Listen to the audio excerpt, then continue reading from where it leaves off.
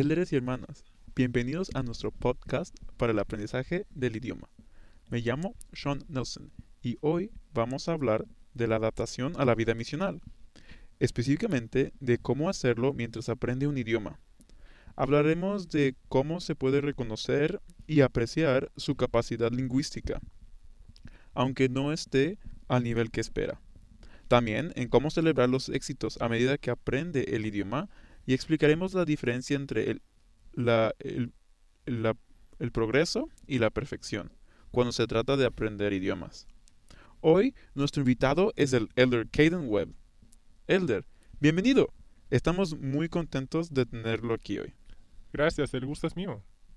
¿Podría presentarse, por favor? Sí, soy de Utah, empecé la misión en Chile, Santiago Oeste, y terminé en Austin, Texas, debido al COVID. Y en este momento estoy sirviendo como misionero de servicio. Y mi asignación es enseñar español aquí en el CCM y servir como obrero en el templo 2 veces por semana. ¡Qué bien! Así que usted tiene experiencia en dos misiones y en aprender otro idioma. Y ahora lo está enseñando en el CCM. Sí, ha sido una muy buena experiencia. Agradezco estar aquí y compartir con ustedes mis experiencias. Bueno, esperamos que sus experiencias ayuden a estos nuevos misioneros al comenzar sus misiones y en adaptarse a esta nueva vida en un nuevo idioma. Absolutamente. Elder, los misioneros a veces caen en esta trampa mental de todo o nada. O hablo el idioma muy bien o soy un desastre. ¿Podría compartir algunas de sus ideas sobre la importancia de celebrar los éxitos a cada nivel? Claro, creo que eso lo he vivido muchas veces, porque a veces pensamos que somos perfectos ahora, o si no lo somos, lo seremos. Y Bradley Cox enseñó en su discurso Su gracia es suficiente, que al tocar el piano o aprender un idioma, la práctica es necesaria. No vamos a ser concertistas instantáneamente, pero tampoco hay que renunciar al piano porque aún no somos como Mozart. Como misioneros no tenemos que ser fluidos desde el principio, pero sí tener el deseo de progresar y aprender. No podemos pensar que si no hablamos claro, Dios no va a confiar en nosotros o que no nos permitirá hacer su obra. Dios confía en nosotros sin importar el nivel del idioma que tengamos. Nos ha puesto aquí para aprender y crecer. Él confía en nosotros lo suficiente como para ponernos en situaciones que nos ayuden a crecer y ayudar a la gente que nos rodea sin que importe nuestro nivel de idioma que tengamos. Él va a confiar en nosotros. Wow. En Predicando Evangelio leemos, no se sorprenda si al principio le parece muy difícil, porque aprender un idioma requiere tiempo. Sea paciente consigo mismo. Y pienso que usted lo señaló muy bien. En 2 Nefi 28:30, Nefi nos recuerda que las cosas vienen línea por línea, precepto por precepto. Muy buen consejo, Elder Webb. ¿Cómo cree que los errores que se cometen al aprender un idioma nos ayudan a ser estudiantes más resilientes? Bueno, a menudo cuando empezamos a aprender un idioma o a hacer algo nuevo y vemos a otros que están teniendo éxito, nos comparamos. Pero tenemos que detenernos y pensar que es un proceso personal. Hay que, hay que reconocer que está bien equivocarse, es parte de la vida terrenal. Si uno tiene miedo de cometer errores, evita intentarlo, especialmente para aquellos que nunca han tenido un reto de aprender o estudiar y no han enfrentado adversidad. Puede ser difícil seguir esta expectativa. Oh, yo debería ser naturalmente bueno en esto, o debería ser más fácil para mí, cuando en realidad se requiere tiempo y esfuerzo y es difícil. Si tiene miedo de equivocarse, no lo va a intentar. Pero si supiera eso siguiendo adelante y enfrentando un error tras otro, al final no le afecta de la misma manera. No se preocupe, ya no se preocupe más. Y se da cuenta de que es una oportunidad para seguir aprendiendo.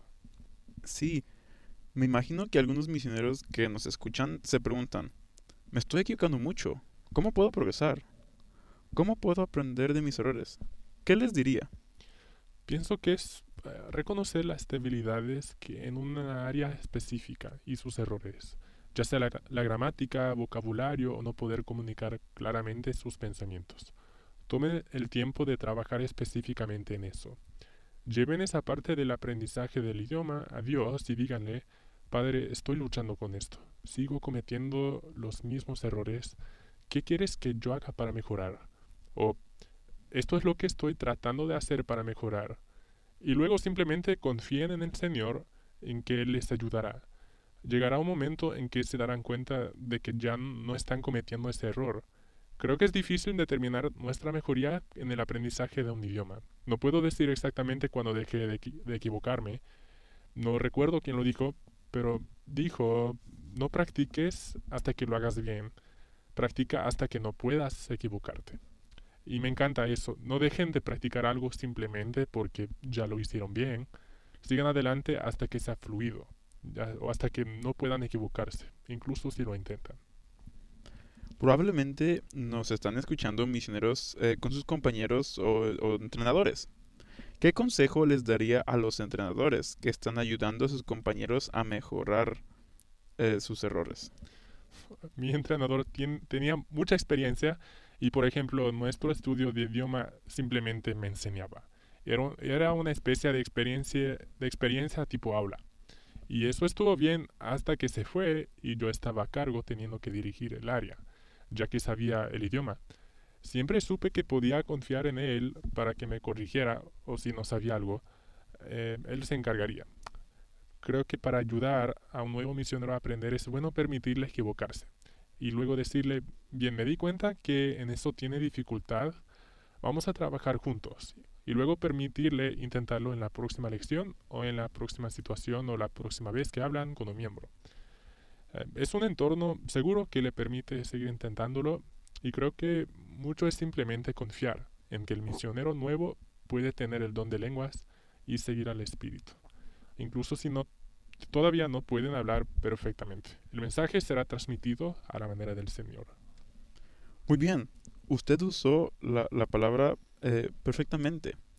Y creo que al aprender un idioma tenemos que tener mucho cuidado con eso, ¿verdad? Porque hay una diferencia entre progreso y perfección. ¿Cómo podría explicar la diferencia entre progreso y perfección? Sinceramente, para mí, creo que la perfección es el temor a equivocarme, a hacer algo mal o simplemente a no hacer las cosas de la manera exacta como se describe en Predicar mi Evangelio, o exactamente como está escrito en las Escrituras, o como se expresa un hispanohablante, lo que sea.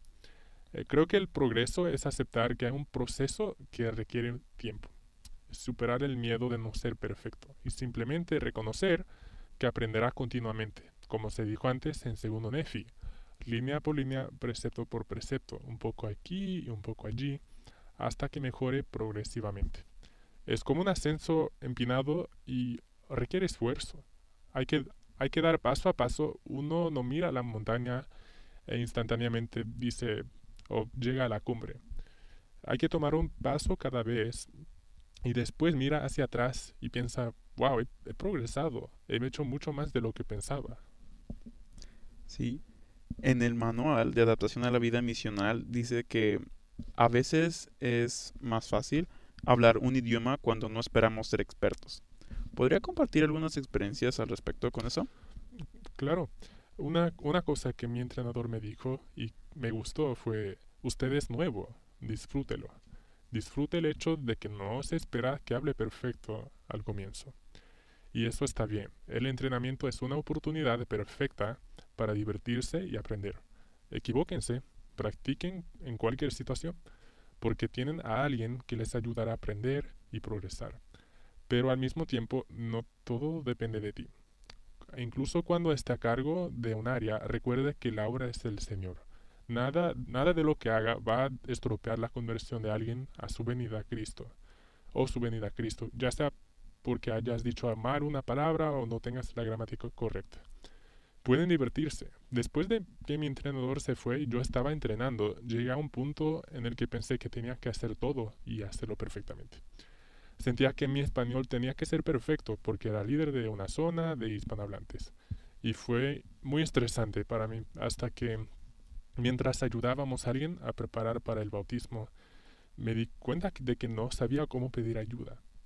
Y fue un momento difícil para mí. Realmente luché con eso por varios días. Me preocupaba que fuera a estropear la experiencia bautismal de esta persona porque no sabía cómo pedirle ayuda a los miembros.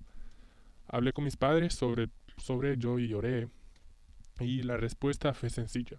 El Espíritu me habló y dijo, está bien, yo me encargo de esto, haz lo que puedas y todo saldrá bien. Y ese fue el punto de inflexión para mí en la misión, al darme cuenta de que puedo confiar en el Señor y que no necesito hacerlo todo perfectamente, porque Él tiene la asombrosa capacidad de ayudarnos a hacer más de lo que podríamos hacer nosotros mismos, además de tomar lo que podemos hacer y convertirlo exactamente en lo que esa persona necesita.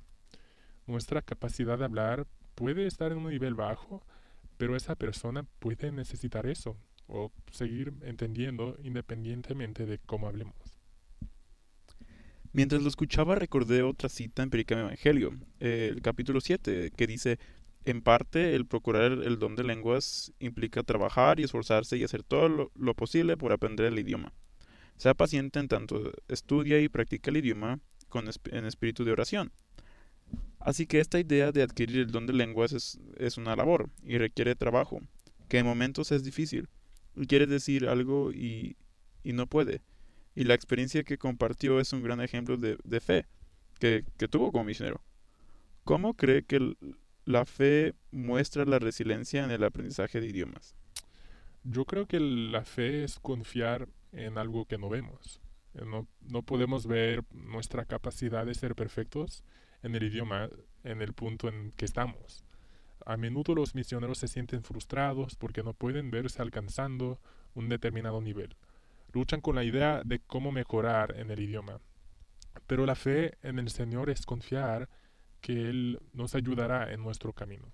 Aprender que no somos nosotros los que estamos en control y no necesitamos aprender todo por nosotros mismos.